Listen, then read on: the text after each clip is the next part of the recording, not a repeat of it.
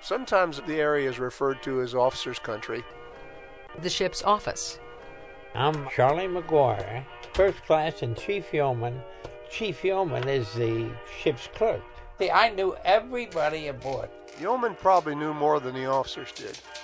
The yeoman typed everything that went out of that ship, and he read all the official mail that came in. And I was quite a typist.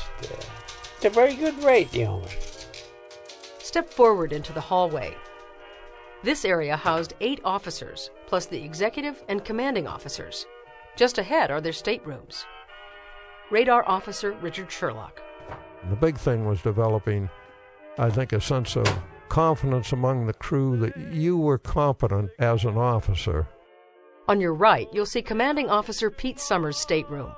The CO had a writing desk, deep depth gauge, and a repeater compass so he could track the sub's course at all times. Further along on the left is the wardroom, where officers ate, met, and passed the little free time they had. Richard Sherlock. I don't remember there being a cross word between the officers.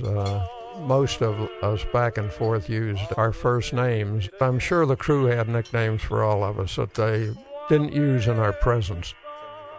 My name is George Ingram. They call me the kid, the good kid. At the far end on the left is a small pantry for the steward's mate.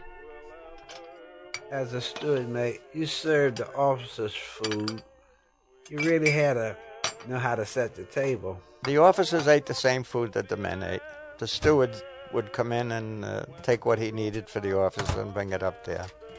They all ate the same food, except you could give them a little special. Now I would cook some bacon and dice some eggs and make my own $1,000 dressing.